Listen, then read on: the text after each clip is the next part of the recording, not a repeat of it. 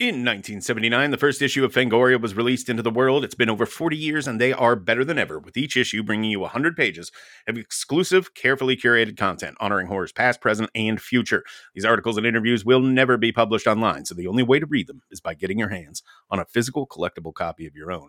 We can't give anything away because we want the experience to be a surprise, but we can safely say that you do not want to miss a single page, especially in the upcoming issue. I wrote a little tribute to the Night Flyer for my fellow Night Flyer fans out there. Yeah. So head on over to Fangoria.com to learn more and to subscribe. And while you're there, make sure to enter the promo code Kingcast to save 25% off your yearly subscription. Now let's get on with that show.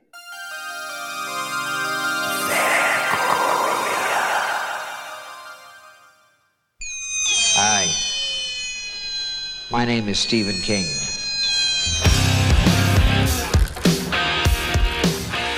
The ice is gonna break!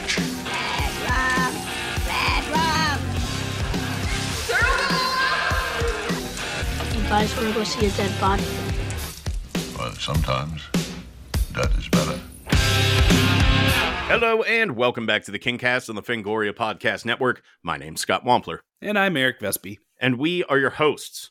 Folks, I am pleased to report that we've got what promises to be a very entertaining episode on deck for you today. Our guest is a stand-up comedian, internet superstar, and newly minted actor whose work you may have seen at Sundance this past January in Randall Park's Shortcomings, or even more recently in Elizabeth Banks's Cocaine Bear, which just landed in theaters last weekend and seems to be delighting just about everyone who sees it. He's here today to talk to us about, we just did an episode on The Girl Who Loved Tom Gordon, which means we were fresh out of bear-related Stephen King titles to discuss. We also just covered Maximum Overdrive, which was the cocaine part of it. So. Oh, that's true. Yeah. Okay. Well, so instead, we've invited our guest to knock out the latest entry in our long-running series of episodes covering the Children of the Corn franchise. This time, it's 1998's Children of the Corn 5, Fields of Terror. Ladies and gentlemen, please welcome to the Kingcast stage, Mr. Scott Seiss. Scott, how are you doing today? I'm fantastic. Thank you so much for having me. I'm thank you so much for being here. I have seen your face on my computer screen about a bazillion times in the last couple of years. For anyone who might be listening that isn't immediately familiar with your name, you are the guy that does the angry retail worker videos, right. I guess. Right. Like, do you have a less IKEA guy? Yeah, the IKEA guy. That's way less clunky. I should have gone with that in the first place. And now you're in fucking Cocaine Bear, a movie that is, dare I say, taking over the national consciousness. Oh my god, it's kind of exciting because this is like, on one end of the spectrum you have Cocaine Bear, that like peak of cinema, and then on the other end you have Children of the Corn 5, Fields of Terror. So it's going to be fun. The previous peak of cinema. Yeah. A lot of people thought it was Goodfellas, and they were just fucking wrong. So how did you end up in Cocaine Bear? Like, tell us about that. Oh my God. Well, yeah, it's honestly Elizabeth Banks and Max, her husband and producing partner, liked my TikToks. They thought they were funny. And they were like, this guy should be in mortal danger as soon as possible. They were like, we need to, destroy this man. So kind of an insane story. I didn't have any representation or anything, right? I just made these IKEA videos. They were going super viral. And the casting director's assistant sent me a message on Facebook about the movie. And it went like directly to my spam folder on Facebook. I had no connection to this person at all. And so I didn't see it for like a week. And then I just decided, I'm like, no, I need to check every message that's coming in.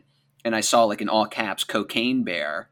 And I thought, well, that's definitely like spam. That's in the right folder. No need to look at that. But I opened it and it said like, Elizabeth Banks, Lord and Miller. And I thought, oh my God, please tell me I didn't miss this. And I, messaged her right away back. And she was like, yeah, well, let us know like who your agent is and we'll set up an audition. And I said, I don't have an agent. So I just sent my Gmail address. And I was like, please. So I was like, here, can you just email me the script to my Gmail account? And by the time they got around to casting my part, I had an agent. So that all kind of worked out. But did the audition like a month and a half later, heard I got the part. It was insane. Never thought in a million years I would get to do something like this as like my first, big acting job. Yeah, that's crazy. It was fun as hell. Dude, I'm fighting a bear. I'm doing like Leonardo DiCaprio did like The Revenant, like 30 movies in. I did The Revenant in my first movie. Let's go. Let's go. The Academy's got to recognize that shit. Okay. I was going to say that's instant Oscar territory. They may put you straight to EGOT. In fact, yeah, I think so. A status like that. Yeah. What's your album, Cocaine Bear album, going to be like? Oh, it's going to be awful. But but I know a lot of the voters, so I think I'm a shoo-in for the award. That'd be amazing. Just EGOT immediately. Yeah, man. But now I check every spam email that I get because I think it's a movie, just to make sure. Now I'm sitting here wondering what the fuck is in my spam folder. It's probably like you've won the lottery and we want to give you a free house. And it's just Elizabeth Banks. Like she was like, you were supposed to be one of Charlie's Angels, actually. Yeah. I would have fit right in on that team, I think. You're going to be the new addition to Pitch Perfect universe. Yeah. One thing I think people were perhaps a little unprepared for with Cocaine Bear is the level of gore in the movie. Yes. You watch the trailer for it, and you could, if you wanted to, assume that it's rated R because of, just the subject matter in general, and that it's not that it's not so violent that it might end up in the pages of Fangoria magazine, our parent company. When you read the script, was it that gory? Yes. The script is pretty descriptive about, how bloody and gory everything gets, which I loved. I mean, I'm a horror fan. My wife and I, we love watching horror movies. That's like something we bonded over when we first started dating. And so I was like ecstatic that, once they said that they were going to start making like prosthetics of different, pieces of me, I was like, let's go. That's great.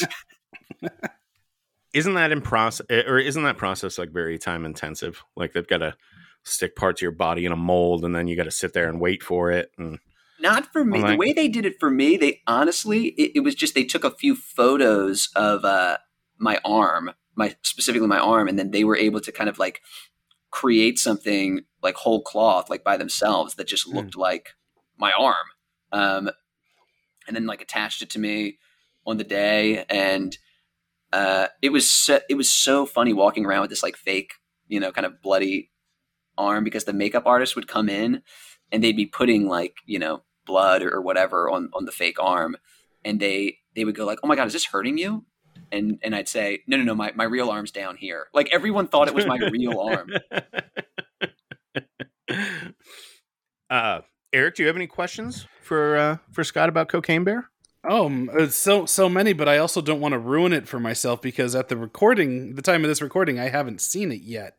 So I have a million questions running through my brain, but I do know that you are in it with Margot Martindale and that you share scenes with her. Yes. Which is also just this absolute bizarro fucking casting for this movie, which, well, is it's like Isaiah Whitlock Jr. and Margot Martindale and Ray Liotta. It's like all the big guns. Yeah, it's like, and then you have, of course, it's a great cast. Kerry Russell, Alden Ehrenreich. They're really good actors in it. But like the last people in the world, I would assume, to be in the movie would be like Margot Martindale. And it seems like based because you posted a couple of like behind the scenes TikToks that I've seen with her. She seems to have like really been along for the ride though. Yeah. Oh my God, Margot. I mean, no spoilers, but Margot Martindale just crushes in this movie. She is so funny, and she's just one of the nicest people ever. She kind of like gave me a lot of advice. And the first time I met her, here's a story. So you could see like sort of in the trailer, like my character at one point is running after the ambulance, right? And I have to like leap into the back of it. And we got and there's an ambulance in real life happening right behind you. So oh yeah. That's I'm on the set actually. Folks. This is the sequel. I'm filming the sequel right now. You have a soundboard in front of you to highlight your stories. yeah. I'll throw in a couple lasers and like toilet flushes too, if you guys don't mind. Oh, perfect. So the first day we got there, I had a stunt double, Adam, very, very cool guy, very talented. And they were like, we're going to have him do like the jump into the ambulance, but we want you to watch it to see if you think you can do it. And I thought like he was going to be tied to some like mechanism or something, like reeling him in or whatever. No, this like the ambulance takes off and this guy just sprints after a moving car, like a speeding car, and dives into the back of it, like all on his own. And everyone turned around to me and was like, "You cannot do that." And I said, "No, you're goddamn right. I can't. I can't do anything as cool as that." And so what they had me do was they had a shot where Margot was in the ambulance. It's the first time I've ever met her. And, we're like, oh, good to be working together. Like they load her in the back of the ambulance and all they're getting is a shot of me running across a flat piece of ground after the ambulance. And then they like stitch together with him jumping. And so they're like, Scott, all you have to do is just run in a straight line, essentially. And I'm like, no problem. They call action. I take like 3 steps and immediately eat shit and like fall on my face, like tumble across like the turf. And but I think it made a good impression on Margot because from that point on she was like, all right, this guy like really commits. Like it was so funny, dude. Like I hit the ground and Elizabeth Banks ran out and she was like, Jesus Christ. She was like, are you okay? And I stood up and I go like, I'm fine. And she goes, okay. That was fucking hilarious. And they were trying to figure out if they could use it. It was hilarious, man. I'm putting it together like as you're telling that story that I was thinking I've met Margot Martindale. I met her on a set visit once. Really? And I realized I also met Alden Ehrenreich on that same set visit. It was for a movie called Beautiful Creatures, and they were shooting in Louisiana. I was there covering it for some website or another. And she was a fucking hoot, man. That she was like a particularly colorful Kathy Bates character come to life or something, had all kinds of like funny sayings and shit and just had all of us dying laughing, all the press that was there. She was, man, I really like that lady. She's great. Just a real character. She's one of the best. She's one of the best ever. I mean, when I found out that is who I was going to be in a scene with, and I mean, my other paramedic, Kyan Kim, like she's wonderful as well. But they were like, you both are going to act alongside Margot Martindale. I almost like shit myself right there. I was like, this is my first film. I'm acting against possibly one of the best character actress to ever work in Hollywood. Like, there's no way. Can I also really quickly compliment you on something you recently posted where you skewered the whole ending explained phenomenon? Oh, yeah. And what I want to compliment you on isn't that you did it and that's a good joke, because it is, where you're doing the whole, you don't have to see, this wasn't set up in Eternals. All you need to know are the words cocaine and bear and what they mean. You're good to go. Funny bit, but the thing that was the cherry on top for me is I saw a site who I won't call out here, but is very well known for just running clickbait bullshit all the time, posting that as like, oh, what a great thing. And I'm like, you motherfuckers, you do this shit every week. And then here you are trying to go, yeah, this is a great skewering of internet culture, which I'm like, which you yourself do all the time. So in a weird way, it became this subversive thing within the industry that Wampler and I are very familiar with. That is hilarious. Yeah, the next day, Cocaine Bear ending explained. I'm like, you guys you missed the whole fucking point. They're absolutely going to do that. Someone is absolutely. I saw one the other day. Someone showed me a link to an article that was the ending of Jaws explained. Like, are you shitting me with this? The shark blew up and they swam away. That's how Jaws ended. Right. Like what are we doing here? But I guess the purpose of those articles is that some people just want spoilers, And so rather saying spoilers, this is how this movie ends, they couch it in explained, like as though you might be so stupid that you could watch a movie like Cocaine Bear or Jaws or fucking any of the bazillion movies they've done this with and come away confused and sought sought further insight on the internet. It's I love the idea that we didn't get around to figuring out Jaws until like last week or something. We're like, what is that deal? What's happening? I was tasked with writing one of those for Slash Film, and my instant reaction was like, "Hey, do you want to tackle this?" I'm like, "Absolutely fucking not." And I don't even. Here's the thing: is the reason I've been quiet is I'm trying to remember what the fuck I was writing about. But the way that it was put to me was it's not about like trying to like explain an obvious thing. It's about like, you know, celebrating how well it was set up and how, you know, explain, you know, essentially like, oh, this is where the, you know, structurally where it's paying off X, Y, and Z and how it was layered in there. And I'm like, Right. oh, so that's just you know, I'm reviewing the ending. I'm not explaining the ending. I'm just reviewing it. It's like, okay, like I can do that. And so obviously I did it and it made such an impression on me. I couldn't tell you what fucking movie I did it for,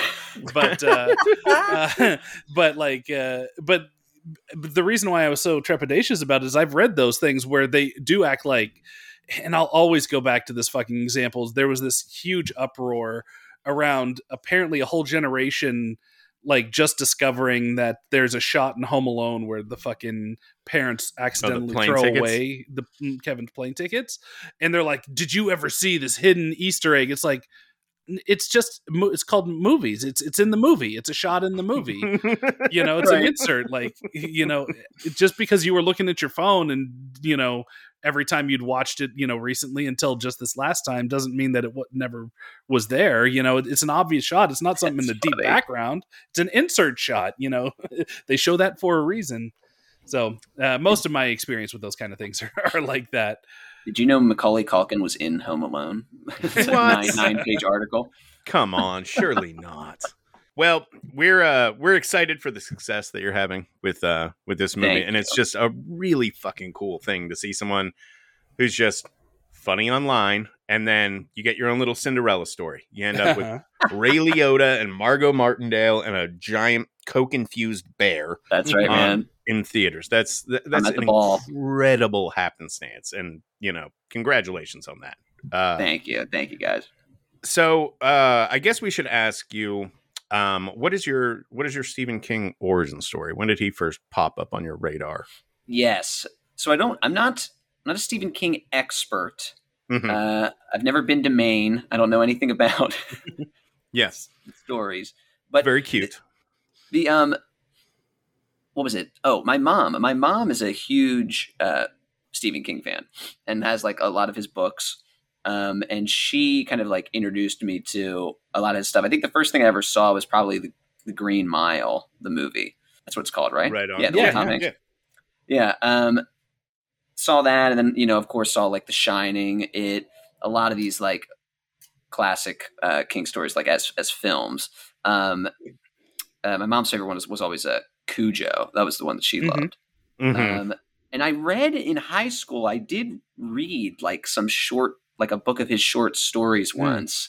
Mm-hmm. And there was one that's always kind of stuck with me, but I can't remember the title of it, but it was about like rats. It was essentially like a guy. Yeah, that's Graveyard Shift. Oh yes. I think that was it. Yes. Yeah. Yes. That is that was like the, when I tried to like get into reading his work, that was what I started with. And it was creepy as hell.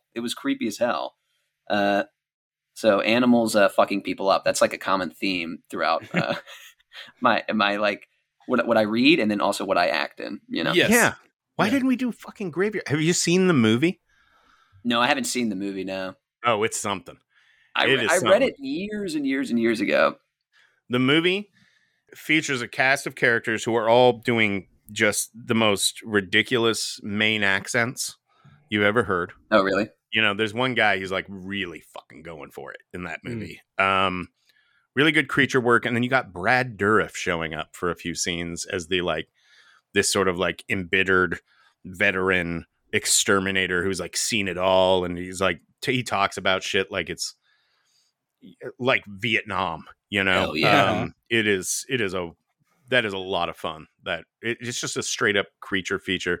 A lot of 90s cheese in there. I would recommend it if you nice. If you enjoyed the short story. Next time. Yes.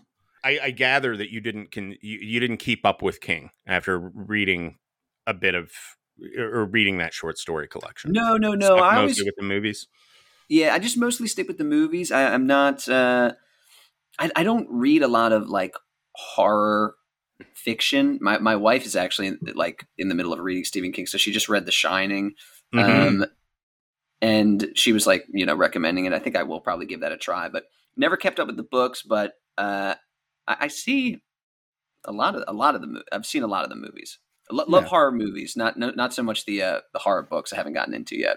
Which is totally fair. I mean, my entrance point into King, and I think Scott, you for the most part, you as well. Like we started as movie kids, and I was that. I watched Cujo, and the reason why I ended up picking up Cujo, the book, which is my first King book that I read, was because I'd seen the movie and I liked the movie, and I figured, hey, if I like the movie, I can read this, book with words that I might not understand, but I've seen the movie, so I know what the story is, right? Right.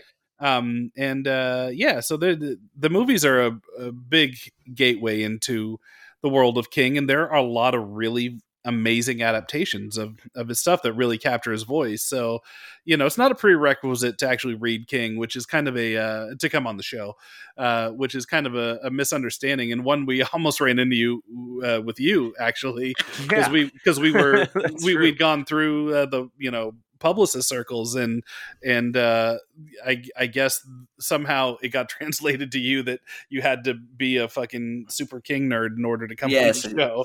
And King connoisseur, and I was like, I can't quote it like scripture. It's like, no, you just need to, like, if you like something that King has done that has been adapted or has been that you've read or that you've seen, that's really the only thing that you need, to come on the show.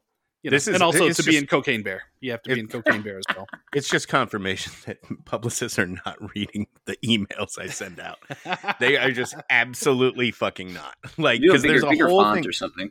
Every single time I send one of those out, there's a little thing in there that's like, being a King expert is not a prerequisite to being on the show. It's very conversational. Like, literally, if your client can sit down and watch a Stephen King movie, that's all we need. Like, that's all you need to know. Well, we made it. We made it here. We did, through the magic of Twitter. Yes. And unfortunately, we saddled you with Children of the Corn Part 5. Yes. My first Children of the Corn. My first ever Children of the Corn.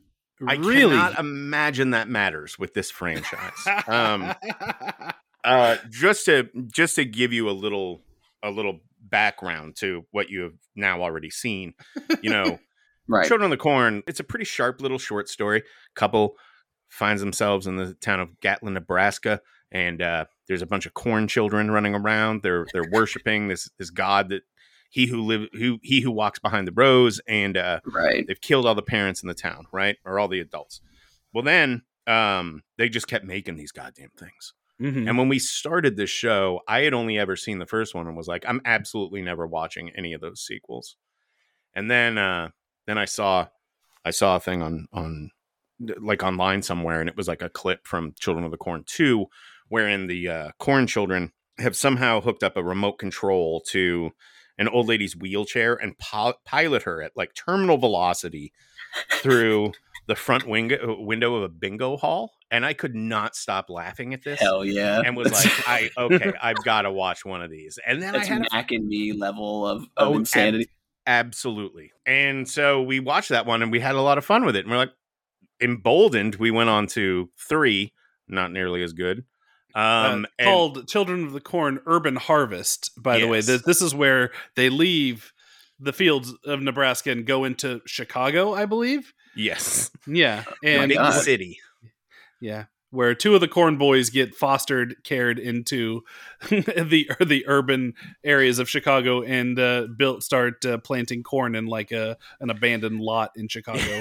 Okay, they moved the corn to Chicago. I was wondering if they were hanging out in like grocery stores or what that even meant. I think they literally have like a suitcase full of corn and they plant. They do. Can't forget our magic corn. It's evil corn, and they have a corn Bible, and And by the way, and I just want to reiterate, this is all based off of that one Stephen King short story that's like 20-some pages long, Yes. and it's gotten... You Genius. watch part 5, there's still like fucking, I think 17 more of these fucking things. There's here's a the thing. ridiculous amount of Korn movies. Like the essence of it works, which is kids are scary. Like that is all you need. It's like you can make 17 movies off the fact that just kids are creepy and weird. Right. I also think that there's... Well, actually, I'm going to put a pin in that thought because I'm going to bring it up in another context later. But yeah, there's... Eric is right. There are 700 of these movies at this point. All diminishing returns. There's a new one coming out in a couple of months. Who knows if that'll be worth a shit. But Nice.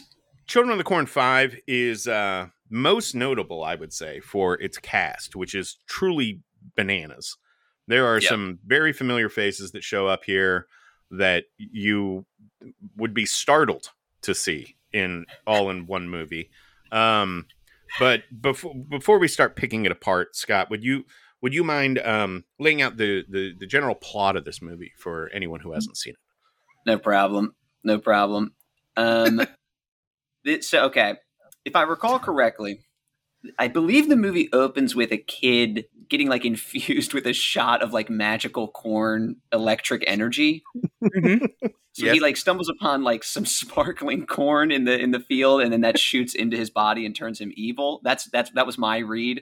And you know this because he has CGI fire imposed over his eyeballs. Yes, the classic sign for evil. Yes. Yes.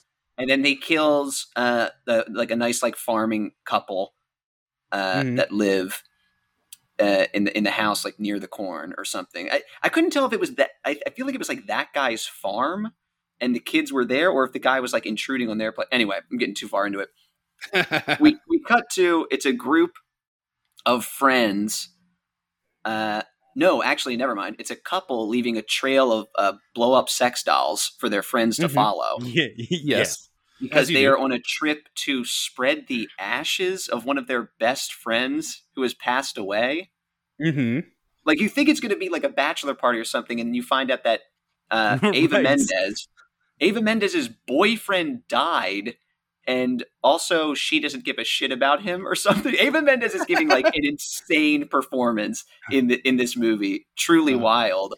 But anyway, they're off to spread their friend's ashes. They get to, their car breaks down. Kids say, "Get the hell away from our corn." They say, "That's fine." There's no mechanic in town that can help them. And then one of the other friends starts to think that her brother might be in this town, which that came out of absolutely fucking nowhere. Yep. And guess what? She's right. Her brother is there, and he has joined a cult and has started worshiping the man behind the rose. The friends break into the farmer's house and stay there for some reason. Then they meet the kids again, trying to find the woman's brother. They find David Carradine, also giving a truly mesmerizing performance. They try to ask David Carradine to like free her brother, and then his head cracks open, splits in two, and like a little baby fist pops out of it, and and then shit starts going awry. The friends all start dying in various ways. Eva Mendes literally joins the cult because her character is such a mess that she ends up joining the cult and throwing herself down a silo into like a fire. And then how does the movie even end? Do they all make it out? I forget. They somehow, the sister somehow puts out the fire in the silo, which is somehow the power source of the entity that walks behind the rose. Yeah. So that is the climactic ending where she fights a 12-year-old boy on the top of a silo. He stabs her with a scythe, and then she stabs him back with the scythe and knocks him into the fire. And then she puts it out by dropping a bag full of gasoline, I think, somehow. No. That is fertilizer. Fertilizer. This drove me fucking bonkers watching the movie. Because, you'll recall that Timothy McVeigh once leveled a building with some fertilizer, right? And she dumps like all these sacks of fertilizer into a roaring bonfire that, as far as we can tell, reaches all the way to the pits of hell. Yes. And Right. the silo doesn't even explode. No, it doesn't. No. And I was like, why wouldn't that be like just shrapnel over a 3-mile radius right now?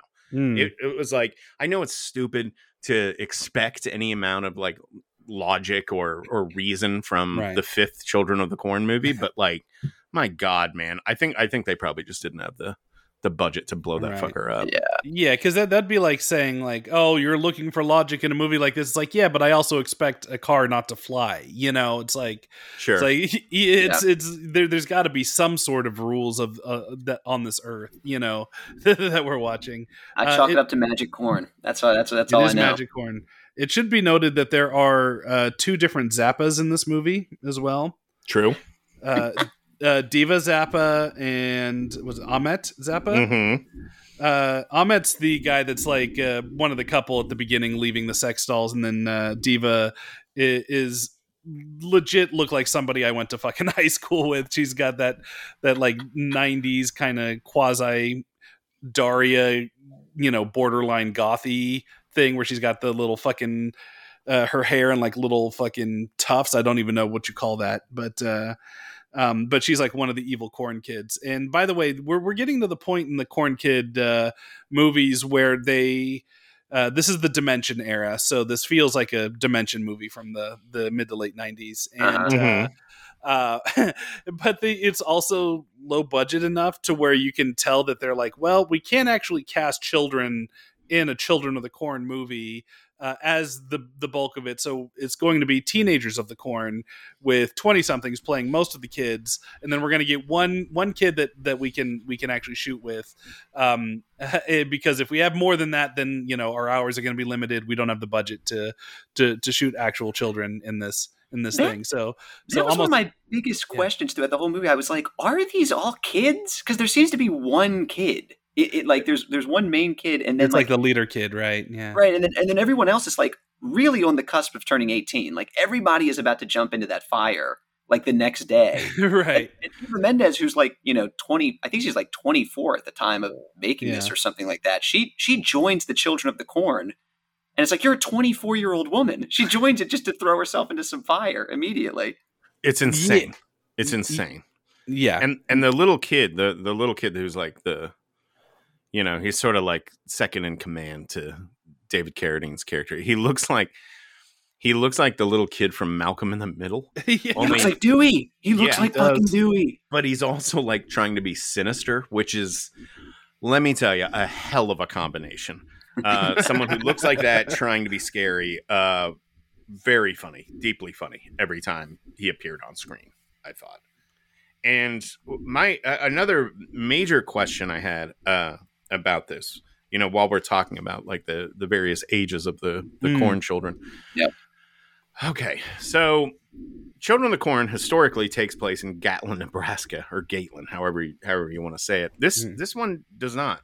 It takes place in Divinity Falls, which over the course of watching this movie, and here I will point out that I was profoundly high when I watched this. Good. I took to, in my headcanon was, okay, so this is like the town just next door to Gatlin or something. That's why David Carradine's compound for He Who Walks Behind the Rose is like way out on the edge of town. Maybe that's like on the border between the two towns, because that's the only explanation I could think of for why there were so many adults alive and well in Divinity Falls. Like, a cornerstone of this series is that the Corn children just eradicate adults. Like, that's their whole purpose. Oh, interesting. But there's like adults all over the fucking place in this thing. For a second I thought that there was going to be some sort of reveal, because the sheriff in this movie, it almost seems to be like facilitating like the killings. Like he's like, I'm not going to investigate why everyone's been torn to pieces by these kids. I really thought we were going to get a reveal that he was like, I don't know, that he was like one of these guys that's like, it's actually just 3 kids standing on top of each other and in a sheriff costume. And they look like Fred Williamson. Yeah, I was going to say, played by blaxploitation legend Fred Williamson, by the way. So, yeah. Who, right around this era, like, did From Dusk Till Dawn. This is like a couple years after From Dusk Till Dawn, and he was having a resurgence. And I want to point out, there's a moment where he early on in the movie, when you are introduced to Fred Williamson, he does what he does in all of his movies. He lights up a cigar as the sheriff, and he's watching them load the body parts of people in, and he goes like, somebody brings him a foot, and he says that big toe matches the big toe of the other big toe we found. He has like this big serious push-in moment where he's very deadly serious, delivering a line about how these farmers' toes are similar, so it must be from the same body. He's staring at like a bulletin board, like he's like putting like red string between pictures of big toes. Like,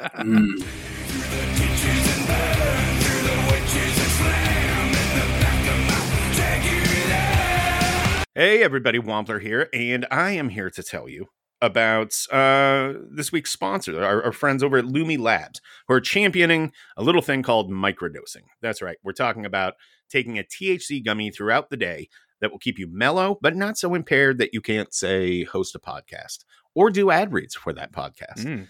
These Lumi gummies have been a godsend for both Vespi and I. He's got trouble sleeping, and Lumi Labs gummies have been a big help towards getting him drift off at a reasonable hour. And on my end, well, I just enjoy the pleasant sensation of being a wee bit baked at any hour of the day, so they're perfect for me as well. Mostly, though, Lumi Labs gummies are aimed at helping you to relax, and I promise you they work. The best part is Lumi's THC gummies are available nationwide and aren't affected by your state's marijuana laws because they are a synthetic THC strain. That's right, Texas. You can get them delivered straight to your door. To learn more about microdosing THC, go to microdose.com. And if you like what you see, you can use the code Kingcast to save 30% off your first order and get free shipping. Again, that's microdose.com, code Kingcast. Well done, Scott. Thank you. You're very welcome. Now let's get back to that pleasant conversation, shall we?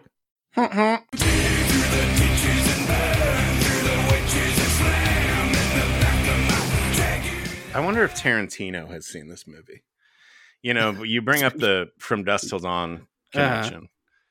And I'm thinking, you know, this movie happened between Dusk Till Dawn and Kill Bill, I believe. And Warren Beatty was Tarantino's first choice for Bill in the Kill Bill movies. And famously, that did not pan out.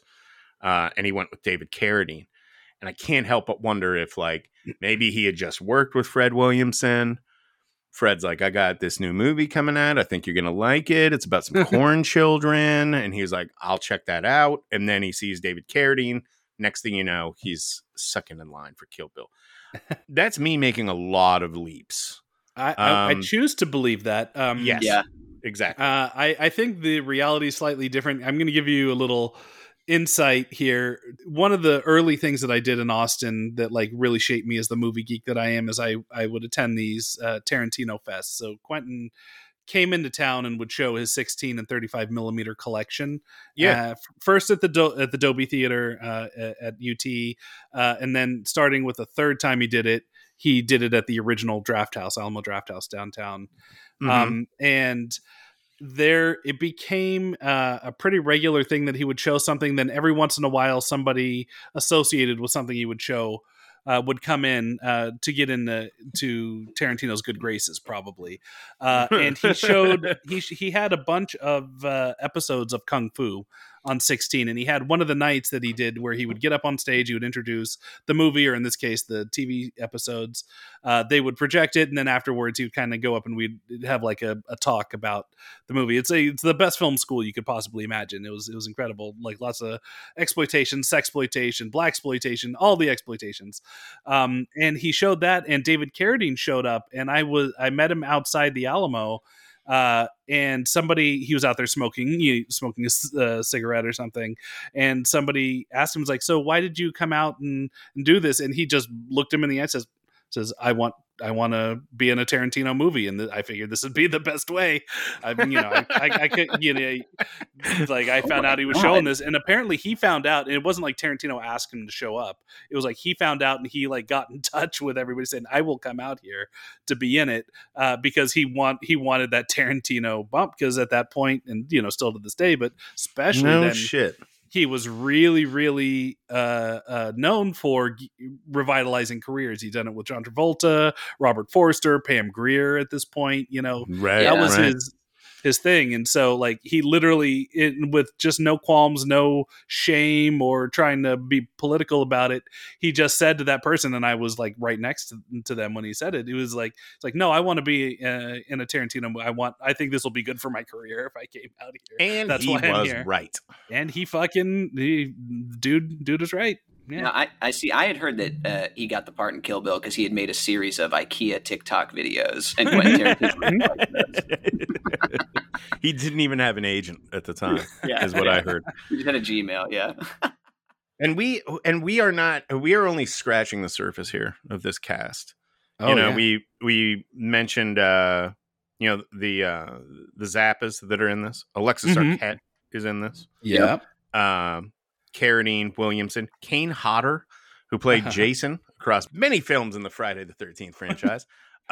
He shows up as a bartender in a scene where I don't know if y'all, I don't know how long it's been since y'all watched this. I watched this maybe a week or two ago, but literally yesterday. Yeah, I watched it a couple days ago. So in that scene where Kane Hodder is bartending, there's like an old guy at the bar who was, how do I explain this? He was being shot in such a way that I felt like I was supposed to recognize who this guy was. You know how, like, right. When there's like some sort of stunt casting going on, and you can tell when they're shooting to maximize that. Was that anybody? I couldn't figure out who the fuck that was. No, if it was, I didn't recognize him. I didn't recognize him. I thought you were going to say what I noticed was that he was talking at like a volume that made it seem like he was sitting right next to the people, and then they cut to a wide, and he is literally on the other side of the room, like behind the pool table, carrying on a conversation with the people at the bar, like at the front door. I laughed out loud when that reveal happened. I was like, is he telepathically communicating with them? What the fuck is happening? Did you notice that Kane Hodder was also the stunt dude on the movie? He was the stunt coordinator. No, they had stunts in this movie?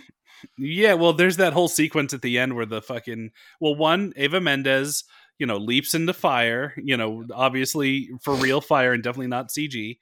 So there's that, but there's that in that silo, like the firemen show up and then they just all get like doused with flames somehow. Oh, yeah. As well. Yes.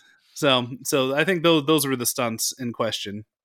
Yeah, I was being sarcastic. I mean, I knew there were I can list off some more stunts if you want me to. No, that's enough stunts. If I can totally ruin your joke. Yeah. At the mention of Eva Mendes, though, like this is another one to kind of repeat myself from a moment ago. Do we think Ryan Gosling has seen this movie? Because isn't he married to Eva Mendes? Yeah. Or they've been together for some time? I hope this is the only movie of hers he's seen. That's what I hope. Scott, like if you had been in, like, let's say your first movie, and I believe this was her first movie, was something along the lines of Children of the Corn, and then many years later you ended up like dating somebody, living with them, getting to know one another, and you're both actors. Wouldn't you be like, because I would be like, you've got to see my first movie. Like, you've got to see this horrendous piece of shit that I was in. Like, that would be a fun thing to do as a couple, like an acting couple. Like, or am I crazy? Would you try to hide it from your partner?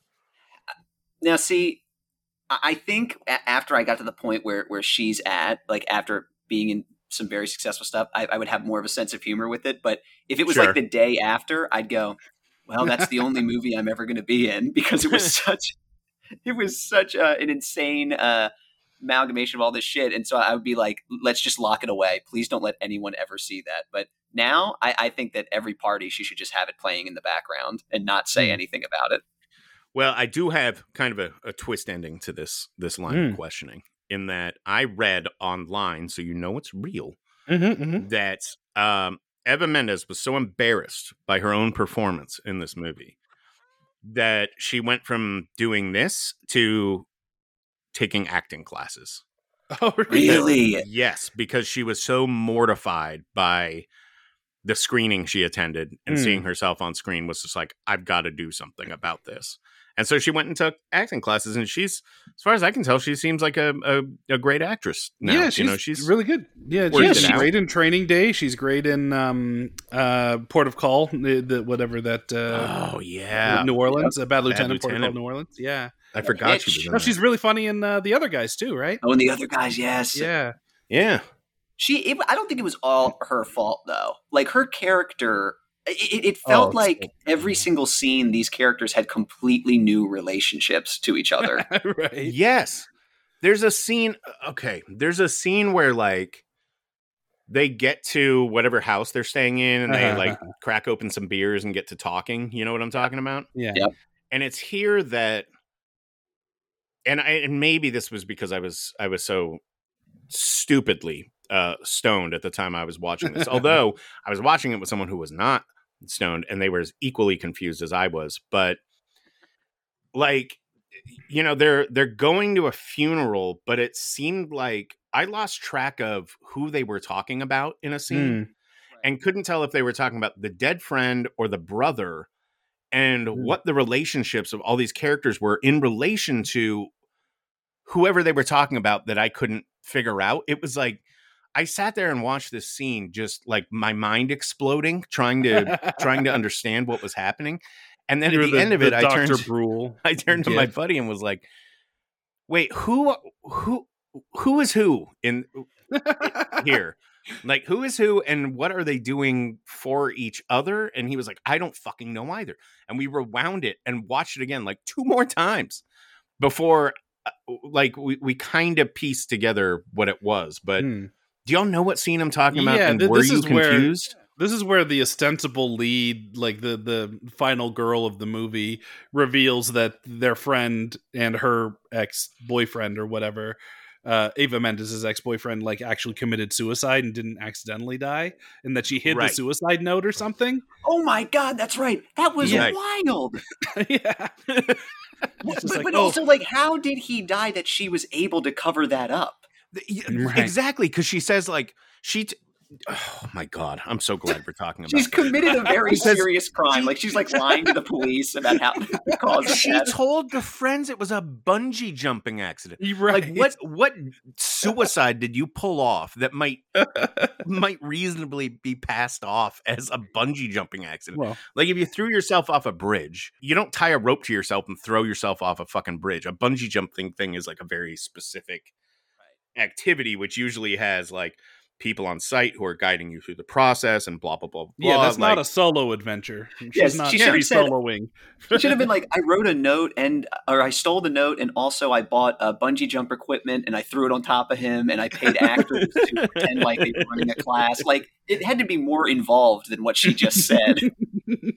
The strangest goddamn thing. Maybe that all that's there to like really confuse Eva Mendes' character to the point to where she would be the one that would be. Oh, come on, like, dude. To buy the no, but the point being like this is the emotional. It's written shitty intentionally. No, well, I didn't think about it, but that's like that's the only logical decision for her is to join a cult because she has no idea who her friends are. She's like, what the fuck? Right, I'm trying to think of like what the logic would be on the writing, and that she has to have some sort of emotional hit that might make her susceptible to being the one that goes, you know what? I want to join these corn kids in this cult. You know, there's got to be a reason for her to, you know, ostensibly just this random, you know, I guess they're all college kids, but she's also not 18 yet, and so a freshman, early freshman. I don't fucking know. Yeah. Like, why these otherwise grown up people who are having grown up adult live stuff would, you know, fall prey to this cult, you know, and buy in hook, line, and sinker. Yeah, and also it really only takes Eva Mendes, the one scene with the like pretty farm boy sort of chatting her up and being like saying something like just vaguely sort of comforting to her. Right. And you can see like on her face, it's like, yeah, like this is, I want to get involved with this. And you're like, wait, what? Right. Like, That was even so during that bizarre to scene, I me. was like, is she intrigued by this? Like, is she about to fucking join the cult? And sure enough, like 20 minutes later, she's like, yeah, I'll burn myself. Why not? Fuck it. Uh-huh. And I just wasn't, and again, it was like an age thing where I was just like, is that guy she's falling in love with supposed to be playing like a 12-year-old kid or like who, what, you know, I didn't understand that at all. He had to be, at best, he's 17. Yeah. Right. You know, because 17. they all fucking throw themselves in the silo bonfire when they're 18, right? Yeah. Right. Yeah, That no, shit dude, was- that dude was like 26 or something. Yeah. And not to go back to the beginning, but do you remember, just to keep talking about like these weird relationships, Mhm. in the first scene where we're introduced, like she's like holding the ashes in the backseat of the car, and someone is like, one of the guys is like roughhousing or something, and she's like, careful, and the guy says something like, oh yeah, I forgot you were his wife, and she says, well, no, we just talked about getting married. But it's like, how insensitive are these motherfuckers? Right. And also, like, how would you forget? Oh, that's right. You weren't married. We're very close friends. I would have attended the wedding if that had occurred, but no, you're right. You just talked about it. You know, I misremembered. This script feels like it was written by an alien intelligence that, you know, had a passing familiarity with humanity's customs. Right, but yeah, an alien would be like, oh yes, he has to remember that he shouldn't make fun of her dead boyfriend. That's something your friend has to remember. Part of that line of thinking goes to the whole David Carradine cult leader character too, where the whole idea of corn children is that they kill all the adults, right? And yet they are led by this grown-ass man who I guess is a dead dude that maybe is a vessel for he who walks behind the rose or something when his head cracks open, where it's like they didn't think about it. It's just like, just on the surface, you have all these corn boys who are like essentially kneeling at the foot of like an old man, right? It's like this goes against everything that corn boys stand for. Like, and when they're called on it, they're like, well, what about Luke? Why didn't he jump in the fucking silo? And he's like, well, he's different. And that's it. And like it would be one thing if his head split open and then like the monster came out and that was the threat for the rest of the movie or something. It doesn't. His head splits open. Whatever jumps out of his head punches through Fred Williamson's face, and they both die. And then that's it. And then it just goes back to the you know the kids trying to kill the college cast, and then the silo exploding or not exploding. So that's not something from a previous Children of the Corn? Whatever was inside him? No. And you mentioned earlier, the head splits open and like a little baby fist pops out, but you left out a key part, which is then it like releases like a burst of what appears to be like psychic energy or something that looks and sounds a lot like a shotgun going off. Like it's so fucking bizarre.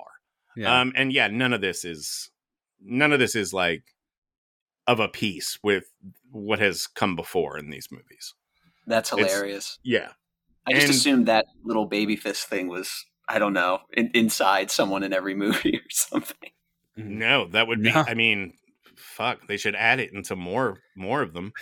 I certainly enjoyed it when it happened. It brought me joy. Even non-Children of the Corn movies like it. Yeah, Babylon could have really used a baby fist coming out of a split head.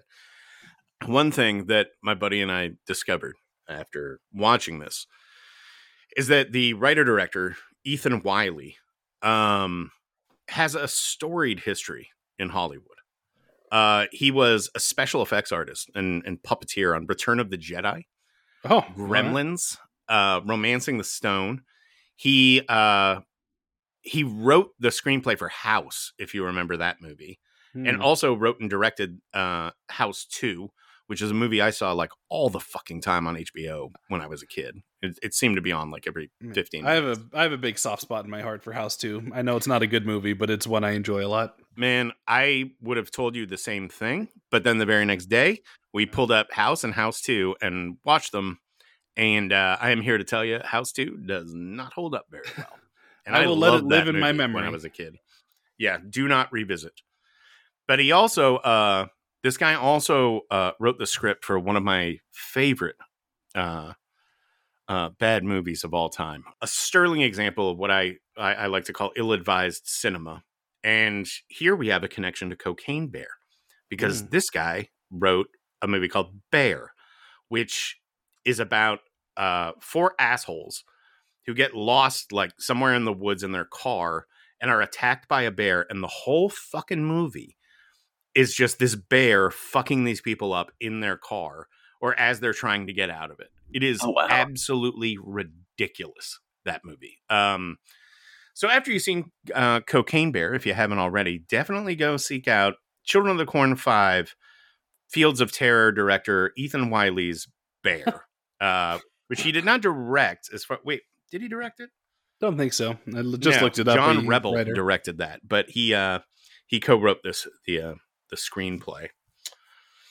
Oh, I'll be watching that. I will be watching that immediately. Oh, definitely. You will have a lot of fun with that. In fact, I just rewatched it like a few months ago, and I had no idea this was the same guy. But what a journey. We have Scott's journey from doing TikTok videos to starring in Cocaine Bear. And we have Ethan Wiley's journey from working on Return of the Jedi to directing Children of the Corn 5, Fields of Terror. These are incredible, very bittersweet Hollywood stories. And we both peaked with those projects. If you star in the new Children of the Corn, you got to let us know. If you... I will. I will only read for the part that has a baby fist inside of its head. That's my main concern for my character. I'm like, am I the baby fist person? Or if you get to be cast as the inexplicably not 17-year-old in the movie. Yeah. Right. You can keep your mustache too, by the way. So. Oh yeah. I guess my final question for you here is: did you enjoy this movie? And sub question: did it inspire you to maybe watch more Children of the Corn movies?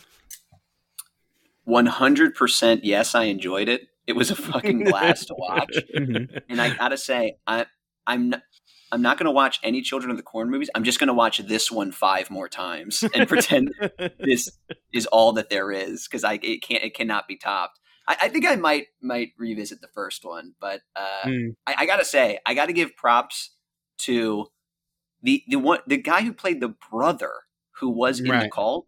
Yes, that guy was acting his ass off. Did you feel the same way? I felt like he was the only one giving like a true Oscar-worthy performance. It was incredible. I thought. I honestly don't remember him, but yeah. His death scene, he was giving real tears, when he was dying in front of his sister. Right. I was like, this movie you are not being served well by this movie, but this guy is putting in work. I think it is worth noting that this character is there. He's the guy that wants out of the cult. He disbelieves he's about to turn 18. He's about to jump in the silo. He says, "Fuck this, I'm out." And they go, "Okay, that's cool. You're free to go." And then they decide later, "No, I think we're going to stab him because he's trying to leave." But he's the one that's asking for help. He writes a coded message in their Bible book that he gives to his sister. Yes, the H-E-L-P. Where he starts every line in a very long thing that he writes. It spells out help, H-E-L-P, when you look at the first letter in each line. You're right. He does give it, but this character also is oh, and by the way, I'm having a child with another one of these corn women or corn girls. And that's how I will live on is, I will burn myself up in the silo. My ashes will be used to make the corn strong, and then my child will live on. I'll live on through my child. And the movie ends with the sister, who's the only survivor of the main group that we follow, essentially adopting her brother's baby from the corn girl. Oh my God, I forgot all about that.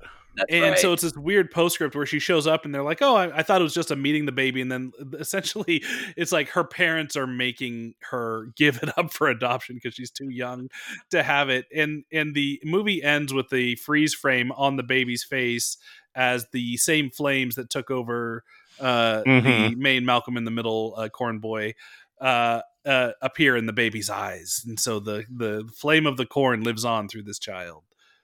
So, to be continued. To be continued. That is why there are, roughly 48 more Korn movies after this. There's a lot of territory here needs exploring. Very pro-abortion this movie is, by the way. So. Well, Scott, this is usually the portion on our show where we allow our guests to tell people where they can find them and what you're working on next. And of course, you've got Cocaine Bear in theaters now. Just please initiate self-promo mode. Here we self-promo mode. Here we go. Cocaine Bear in theaters right now. Go see it. It's an absolute blast. It's funny. It's gory. Shortcomings, Randall Park's movie that I'm in. Hopefully that will find a platform somewhere beyond Sundance very soon. Then people can check that out. Otherwise, it's at Scott Seiss, Seiss on Instagram, TikTok, and Twitter. I post all my videos there. And I'll be sharing this podcast episode there as well very soon. I thank you. And then the next thing I'm doing, I'll just give a little tease. I just sold a book. I'm going to be writing a book that I think fans of my customer service videos will be very pleased by. I think so. A little tease out there for that. Very exciting stuff. You got to drop in some Korn references now in the book. Oh yeah, I'm actually writing a novelization of Children of the Corn 5. You're going to readapt it into a short story to just bring it in full circle, right? That's right. Or as a stage play. I mean, you got to get that EVAP. Oh, that's good. Oh, that's right. Yeah, that's Tony time. Yeah. Well, sir, thank you very much for being here today. This was a blast, and we're once again very, very excited for your success, and hope that you see more of it. And we hope you'll come back somewhere in the future. Thank you so much. Thank you so much for having me. I had a blast talking with you guys. Would love to come back. Graveyard Shift next time. Oh, yes. Yeah, let's pencil it in. Done deal. Love it. Many thanks to Scott Seiss for joining us. It's so weird listening back to that recording, because I seen that dude pop up so much on my social media. I keep waiting for that dramatic music to kick in, from his videos. Yeah. He'll go on a little rant, and I'm just in my mind's eye picturing him looking directly at me through the screen and the dramatic music pumping up in the background. And I'm just glad that I know how to say his name correctly now. Yes. I've been calling him Scott Seiss or Scott Seiss in my head all this time, and it's Scott Seiss. It is, and he made sure to tell that. So I that has to be a common thing, because I think right before we started recording, he's like, "Oh, and by the way, this is how you pronounce my name. Go." Yeah, great, cool. Yeah. We were very happy to get Scott for the show, and are really happy with his success. In terms of Cocaine Bear, it came out this past weekend, made a shit ton of money, and he's well on his way. He's got an agent now, like you said. So I bet we'll be seeing more of him. And people that follow us on Twitter may have noticed that I accidentally announced the wrong episode this week. On Monday, I announced next week's show instead of this week's show. And, it was an exclusive advanced preview, I like to think of it. So yes, exactly. So we can go ahead and tell you what it is. Next week, we are talking to the directors of 65, the new Adam Driver sci-fi futuristic Adam Driver fighting dinosaurs with machine guns movie. Scott Beck and Brian Woods. They're also the screenwriters on A Quiet Place, as well as the directors of Haunt. They came on to talk to us about what else writing. And to that end, they chose on writing as their topic. So we've only ever covered that once on the show before with Ryan Johnson back in our first year. But we were delighted to have a chance to talk about that one again, and with another couple of screenwriters. It was a good time. So look forward to that next Wednesday. Yeah, it's a really good episode. My only bone to pick is that this is now 2 weeks in a row where we've had guests named Scott, and I have a co-host named Scott, and it's getting really confusing on my end. All the Scotts. Yeah. So no more Scotts, or at least bring in some Erics to balance it out. So we need an Eric Stoltz. Somebody get Eric Stoltz for us. I don't know what he's doing. He can't be that hard to get these days. Okay, so we should also make mention, if you're listening to this and you like the show, and you better, because we put a lot of work into it and we think it's damn good, why don't you head on over to our Patreon? I think that's a reasonable ask, and we make it worth your while. Patreon.com/the Kingcast. Every Friday we have an exclusive bonus episode that's usually as long, sometimes longer than our main feed episodes. So if you're only listening to the main feed, you are only getting half the show. If you want more, then make sure to head on over to Patreon, patreon.com/the Kingcast, and look forward to all the bonus episodes we give you every Friday. That's commentaries, that's in-depth niche breakdowns. We have, we have like Gerald's game commentary with Mike Flanagan and Carlo Gugino on there, and that's never made the main feed. We got some really good shit. We make it worth your while, and when you sign up, you get access to everything we've done up to this point, plus all the new shit going forward. So yes, go over there, sign up. We like being paid for the show. We need to be paid for this show, and we're pretty proud of the work we put into the bonus episodes. These aren't little 30-minute jobs or little 20-minute interstitials. These are full-fledged episodes of the show. They just live in a different place behind a paywall. Yes. Sweet when you think about it. Yeah, it is. It's a really cool deal for us. Cool. So make sure you tune in next week in the main feed for our episode on writing with Beck Woods. And this Friday on the Patreon for a brand new bonus episode. Fancy. Got a fun one for you. Hell yeah. So, all right. See y'all soon. Adios, folks. The Kingcast is a Fangoria podcast production. The show is produced, hosted, and created by Eric Vespi, that's me, and Scott Wampler. Tira Ansley and Abhi Goel are executive producers. Daniel Danger is our art director, and editing is done by yours truly.